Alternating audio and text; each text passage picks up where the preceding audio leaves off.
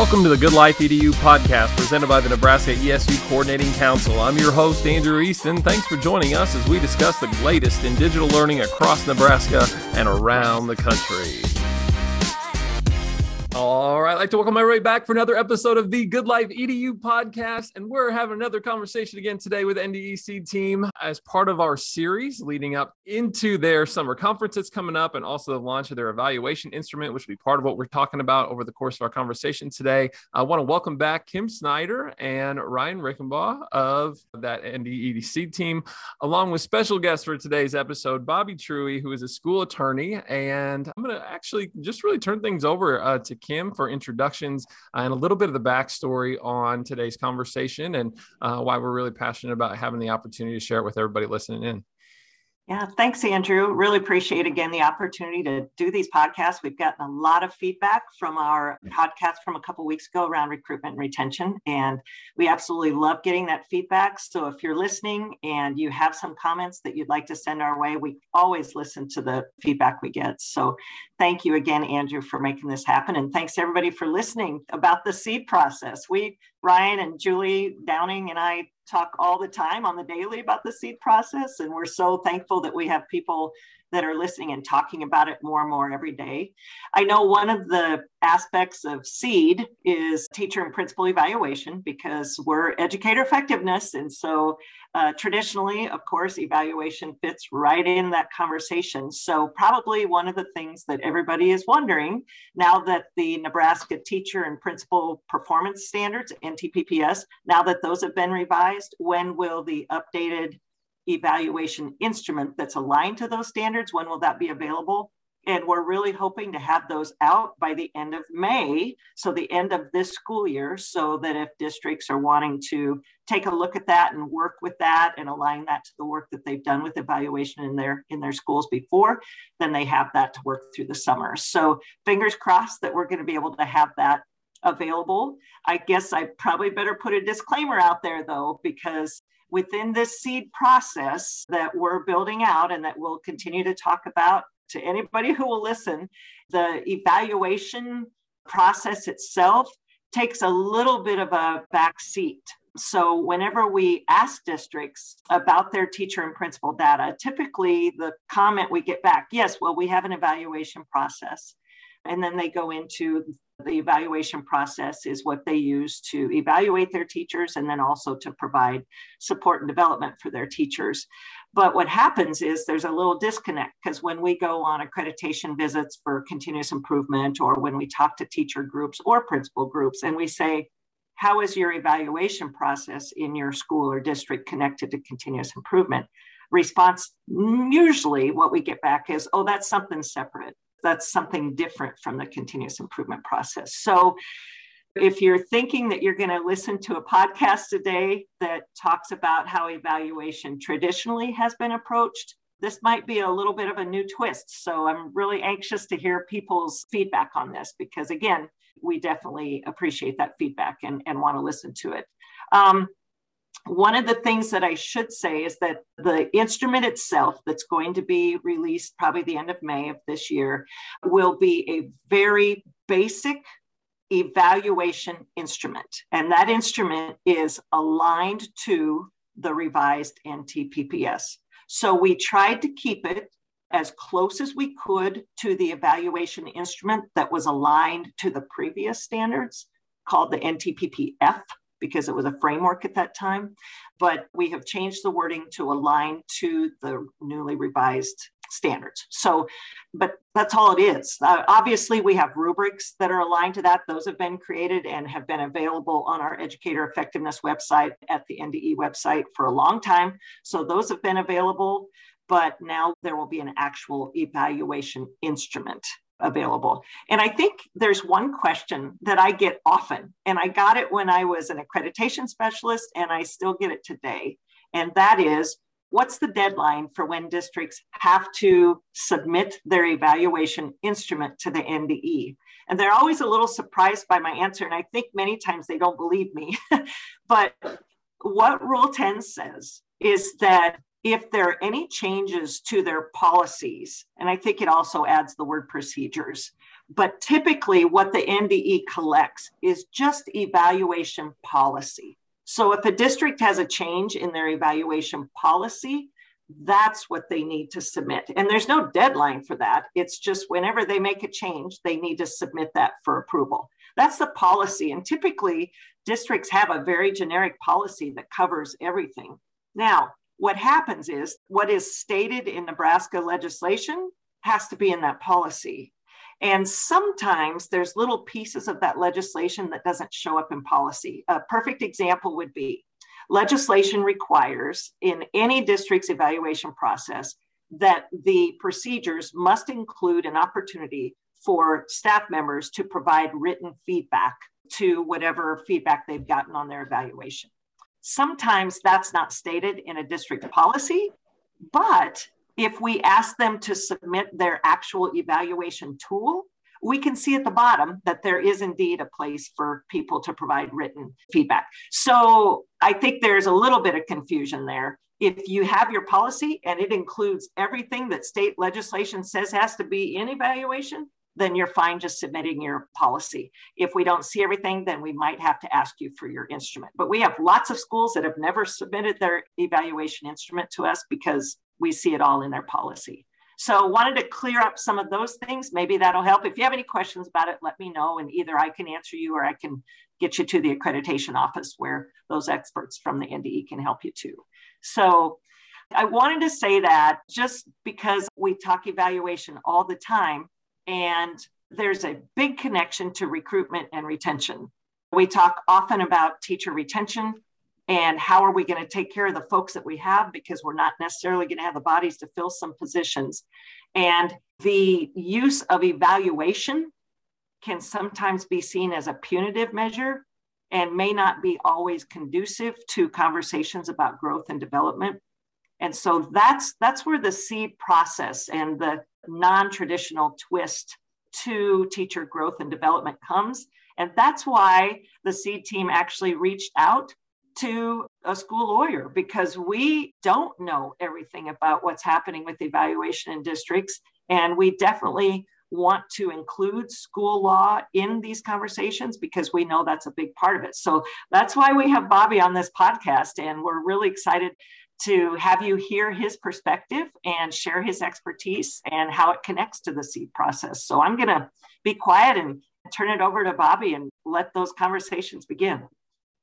Really appreciate the invite to be on the podcast here. And it's an area that we feel very strongly about in our law firm. We're not just getting calls from schools about the strict requirements of the statutes and Rule 10 all the time. We're having conversations with them about how do we attract teachers. We've had openings for an English position for 3 months. How are we going to find that person?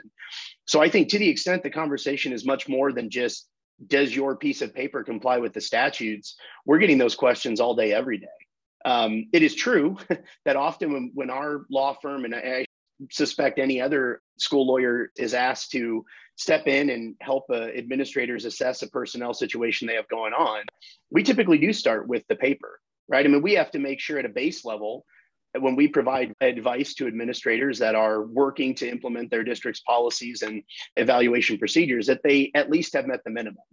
But rarely, in a case that I'm involved, is that the end game. In fact, it's usually the end game when it hasn't been done correctly.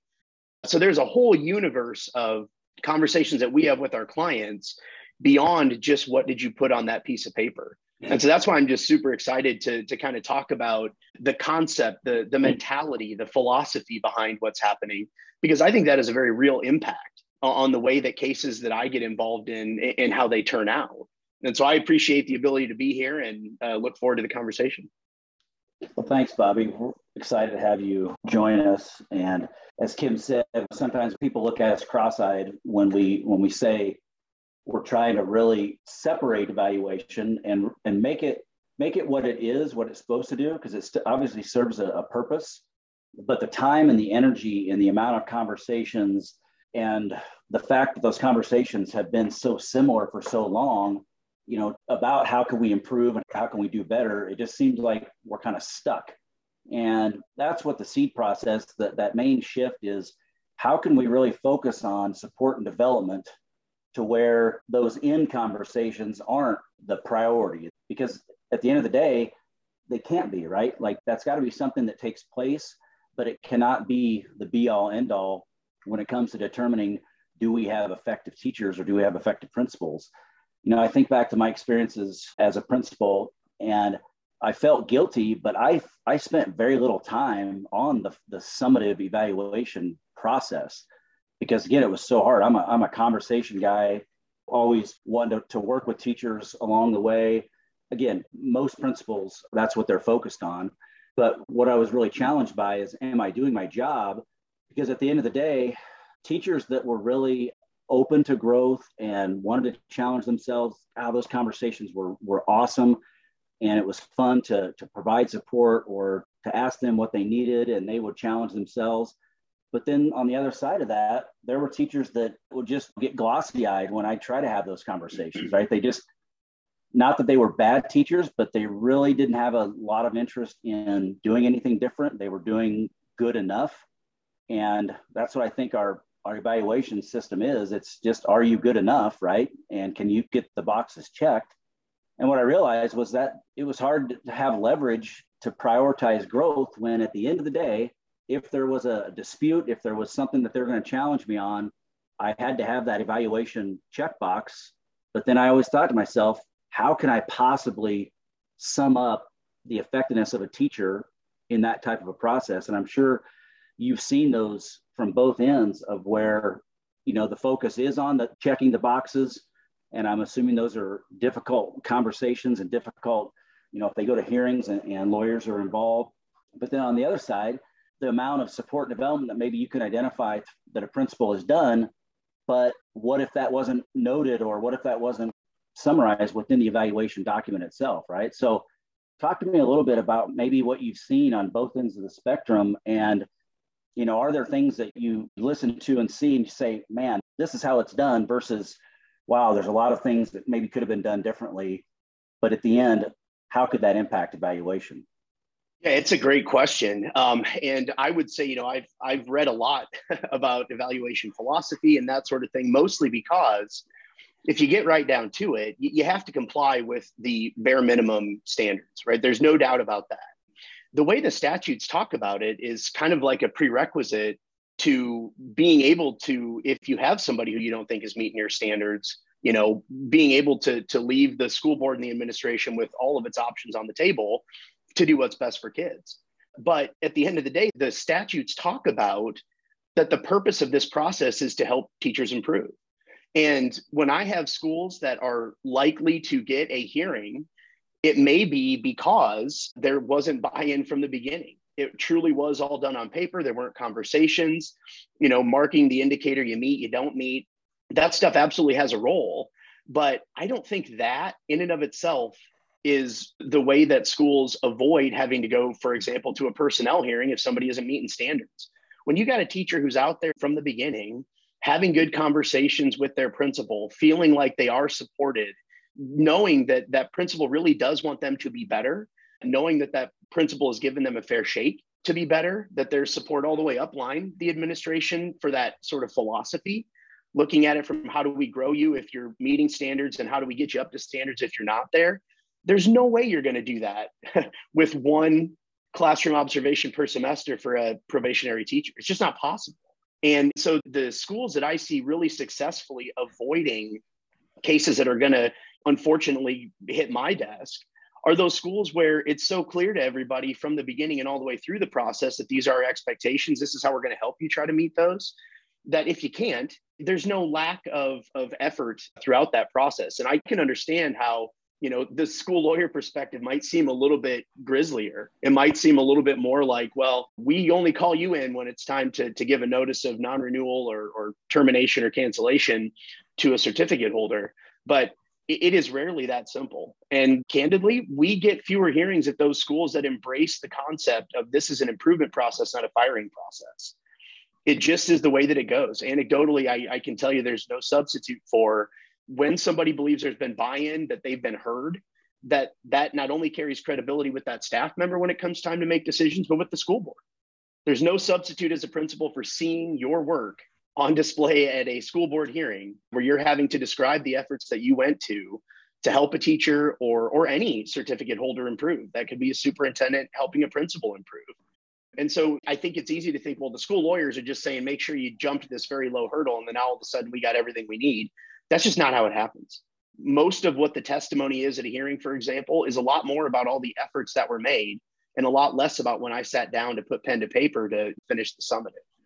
You know, that's one of the reasons we wanted to visit with you, because the SEED team, we're making rounds across the state, just visiting with different schools and different principals and superintendents and teacher teams, just to listen on what they're seeing that really is working, or what they're striving for, what are the barriers that they're facing, how can the NDE and our role, how can we support them?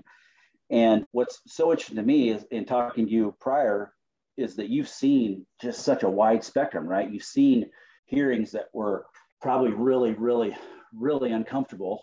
And then you've seen those hearings where, I love how you said that, a principal being able to put on display, here's the process that we've gone through. And what we're trying to do as a SEED team is capture some of those ideas and help all principals and schools understand that we really want to prioritize that support and development and let evaluation serve its role at the end. But what do you see as maybe some barriers to, you know, to that mindset, right? Like, it's because it's not, like you said, it's not for lack of effort or lack of want to, but it's our opinion that starting with evaluation, like I think about the beginning of the year, and every principal is required to have teachers sign off on the evaluation document, right? And I think about, okay, how can we help principals dive into an in-depth collaborative discussion about the support and development that's going to take place throughout the year, right? And get teacher feedback. But again, I was a principal. I know how short time is. I know how priorities are priorities. What do you maybe see as the disconnect through your experiences and seeing those hearings that are, it's clear that the school did not have their support and development in order versus those that really were able to put that stuff on display? How do you see both getting to where they were? I think I'm envisioning the back to school in-service, right? Where the principals sit down with the staff they evaluate. And I think there's a fundamental difference between somebody who talks about, my job through the evaluation process is to be a support for you, to help you, to, if you think you've got areas where I can help you, let me know. I will do the same, and I'll be honest with you. Compare that to a principal who says, you know, it's got one slide. Here's the bell schedule. Here's where you park. Compare that to somebody who says, I mean, again, I see those schools that are effective, and I know, I mean, when you got a rock star principal, I know that what they're talking about at that back to school in-service isn't just, here's the instrument and here's the policy. That almost sets it up as adversarial from the beginning. It sets it up as like, I'm checking these boxes, and if you're not meeting our standards, we're going to have a discussion. It just puts you in this position to make it easier, I think, as the principal to say, well, I can meet the bare minimum and it's easy enough. When you're not embracing the concept that the purpose of this process is to help people improve. The statutes don't talk about it that way. Contrary to what some may believe, school attorneys don't think of it that way. So I think the schools that I know have just rock star principals that are out there talking about, my mindset is helping you grow, versus those that think, yeah, and I'll be in your classroom for an hour each semester. It makes a difference when it comes time to have difficult conversations. You've built up that credibility and that trust. When it isn't there, and especially when we have, you know, a situation where we have just barely met the boxes, I can tell you right now, the conversation that I have with those principals before they're going to go testify in front of their school board is, your work is going to be on display. And you're going to be talking about all these things that you saw and don't think are sufficient. And it may or may not be in the document the way that you've explained it to me. So unless you've got sort of the mindset of, this is an improvement process, this is helping somebody get better, I think you're sending the message to staff from the beginning that this process that I do for you is much more for me to have accountability upline than it is for us to work together to find ways to improve. Those are much more likely to go to a hearing. The attorneys and representatives that work for the NSEA know that. They know the dynamics in each building because they will talk to other educators in that building prior to having a hearing. And when you get the sense from the entire staff that, yeah, this Ricenbaw guy, man, I got to tell you, you know, he spends a lot of time talking to me and working on areas and ways that I can improve. And yeah, we do the evaluation process, but I don't think your standard teacher is just thinking about, oh man, well, I guess they have it on the paper, so nothing to see here. Their buy into that process, as almost opposite as it may seem to kind of an old school mentality, makes it more likely they're going to go to a hearing or less, depending on how that teacher felt from the beginning about the support that they were getting.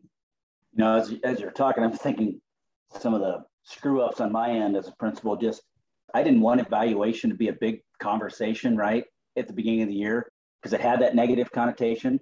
So I was one who, you know, I did what I had to do as far as informing, but it's that connecting, like you said, it's connecting purpose to process.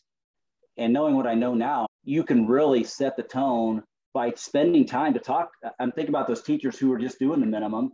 They probably would have looked at those things differently had I spent the time and prioritized purpose and connecting that to process. I think that's great advice.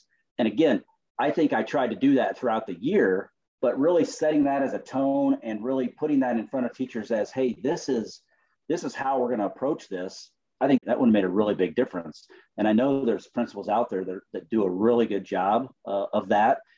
And that's really who we want to support to help better understand what are the barriers to that. What are the things that principals need?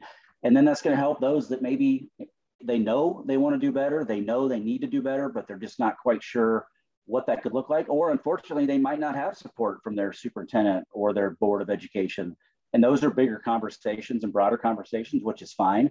But I think your perspective is really interesting and helpful because you've seen such a wide array of how people approach this. And it's our job to determine how are we going to maximize what it is we know we want to do, right? And I've even thought at times, like I said, avoiding evaluation because it has a negative connotation, but that doesn't do any good either, right? It's connecting it to your process. And, you know, when we talk about the SEED process and through the standards, the NTPPS, it's a lot about creating that environment of trust and building relationships. Because ultimately, I think the most effective support and development is when teachers and principals are taking ownership. They know they have the support, they know they have the room to work, the time, and they're identifying what it is they need. And they're asking questions because you can't, and you know, that trickles right down to what we want for students. So that's why I love the role of the principal because they have so much influence on setting that environment and creating, and that's, I mean, you ask any principal, that's probably why they got in the business, right? To have an impact and have influence. There's not a better job in the world where you are working with humans to make them get better at their job and make them feel better about their job. And we know research supports if that collective efficacy is happening, what an impact that has on students. A quick reflection as I'm sitting here listening. When I took this position several years ago, I started out with just a conversation with several stakeholders across the state about what does it mean to be effective. The conversation used to be, what does it mean to be an ineffective teacher in Nebraska? And I sat for 2 days with a group of stakeholders and could never come to an agreement. And I thought, why are we starting with what's it mean to be ineffective? Let's talk about what it means to be effective. So as I had those conversations, the comments that I got from folks in the feedback was, you know what, we love having these conversations and we believe in everything we stated about what it means to be effective. But at the end of the day, what we think doesn't matter because our school lawyers are going to ensure that we're checking the boxes and making sure that we're doing what we have to do. So it was implied, or it was stated basically, that it was the check boxes and the compliance, and school law was thrown in there as what was keeping them from doing what they felt was the right thing. And there's a reason why I haven't reached out or haven't encouraged myself or my team members to reach out to school law to have these conversations. And that's why I really thought that maybe there was this adversarial relationship and that ne'er the two shall meet. And so it's just so refreshing to talk to you, Bobby. And I don't know if you have a comment about that, or that's just a conversation that I've had with several people. I understand exactly where that comes from. And that is the notion that the more complicated the evaluation instrument and policy and process are, the more likely it is a school lawyer is going to say, that's just going to trip you up. the way that I've started thinking about it is similar to that, is that no principal got into this business because they want to terminate teachers. No superintendent became a superintendent because I want to terminate a principal. That's not why people are in this business. So that came up sort of as a kind of a hard stop against the idea that, well, doesn't matter though. You still have to have an instrument that makes very clear that you can fire somebody or you can't. And I think everybody in my law firm just does not think about it that way. Are there some school lawyers that have? No doubt. I think that's true. But what principals are doing day to day is what they were telling you they want to do. The problem is if we leave schools with this notion that, well, the school lawyer says it better be one page and have a yes or no, and that's it. I think what that's left a lot of schools to do then is to think, well, okay, so then what we have to do is to make sure that our evaluation instrument is 87 pages long so that we can do the stuff that we were trained to do, but still make the school lawyers happy. And I just think that is a misstep, because I don't think you're going to solve in the document. It's never going to be a substitute for forming those relationships and developing that trust. And so what we tell our clients all the time is you should have a process that you are proud of, because that's going to show up when you're testifying. If in the thankfully unlikely but possible event that you're testifying, and when your school board looks at you and can see that you're passionate about what you did, they're not going to say, oh, thank goodness that we got that training from one of these big companies out there that, sells these evaluation process packets. That what they want to see is the passion for, I wanted to make sure that I connected with all my staff and help them improve. So I agree with you completely that I think there is a bit of a barrier there that we need to work on shattering, because I don't think any of the school lawyers in this state have said to their clients, no, you shouldn't adopt a Danielson or Marzano method, but that should not be a substitute for your philosophy on teacher improvement. You're not going to solve it in the piece of paper. It's going to make it more likely that you want to form good relationships with the staff members you're trying to help improve. And so you're going to be less honest in the evaluation itself anyway. It actually works against what the school lawyers may have, air quotes, wanted when they said things like, don't make our jobs harder. And so, I've got big thoughts on that stuff, Kim, to be perfectly honest with you, because when you see it play out in a hearing, nobody's talking about how awesome our instrument is. What we're talking about is what happened on the ground. What efforts did you make? And it's not hard for a school board to look and see when somebody was passionate about it, whether they believed it or whether this was just this box I had to check because the school lawyer said, here's the next step. I mean, it's just so clear to see it play out. One of the things when the SEED team goes out and talks to districts, we make it very clear that the SEED process isn't something that is asking districts to do that's in addition to what they're already doing. It's just a process to help them articulate a little bit better what data they have about their teachers and principals. What processes do they have in addition to evaluation? That's one of the processes, but do you have any other processes in place that help you know your staff members and help you know why they stay? We use that line a lot. Why do they stay? Know them well enough that you know why they stay.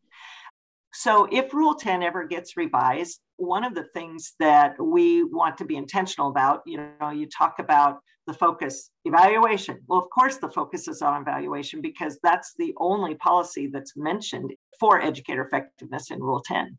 So if it's ever revised, one of the things that the SEED team will probably include will be not only a policy around the evaluation of teachers and principals, but also policies, making sure that districts have a policy around the support and development of their teachers and principals. And that just makes it a little bit more intentional. We've talked to lots of districts about that. And just the other day, we had a conversation with somebody and the superintendent said, well, that's probably necessary because that's going to make us really think about what we do. I mean, that district is very confident in the way they support their teachers and principals, and they don't have a lot of turnovers. So my guess is they're pretty darn good at it. But to be able to articulate what it is that they do is just huge. And so they thought that that was a pretty good idea. And again, we've had some pretty positive feedback about that as well.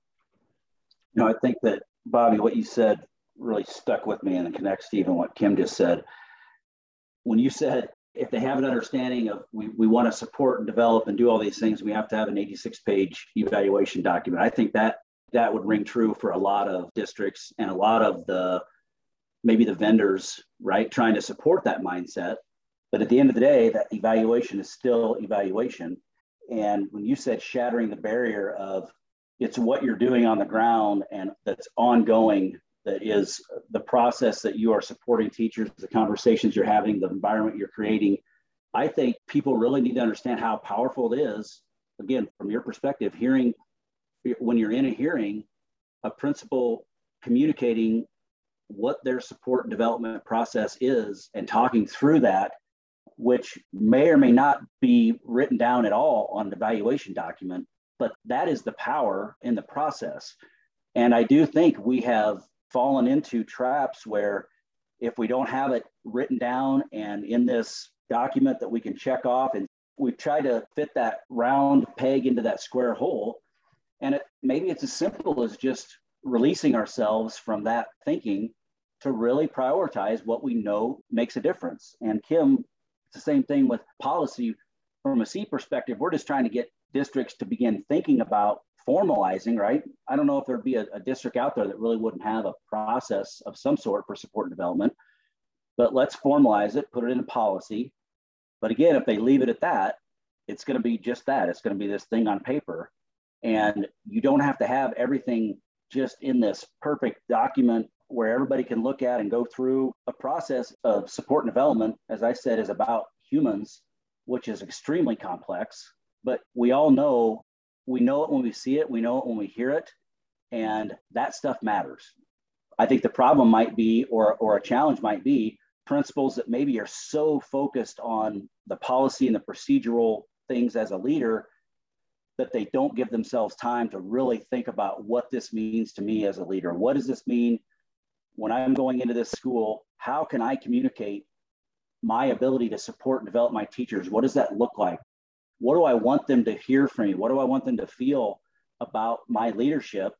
And gosh, that's probably the thing that leaders are the best at, but we just haven't given them permission maybe, or prepared them in a way that they can really stand on that and say, you know what, your leadership can really grow from the things that you really believe in and the things that you really understand.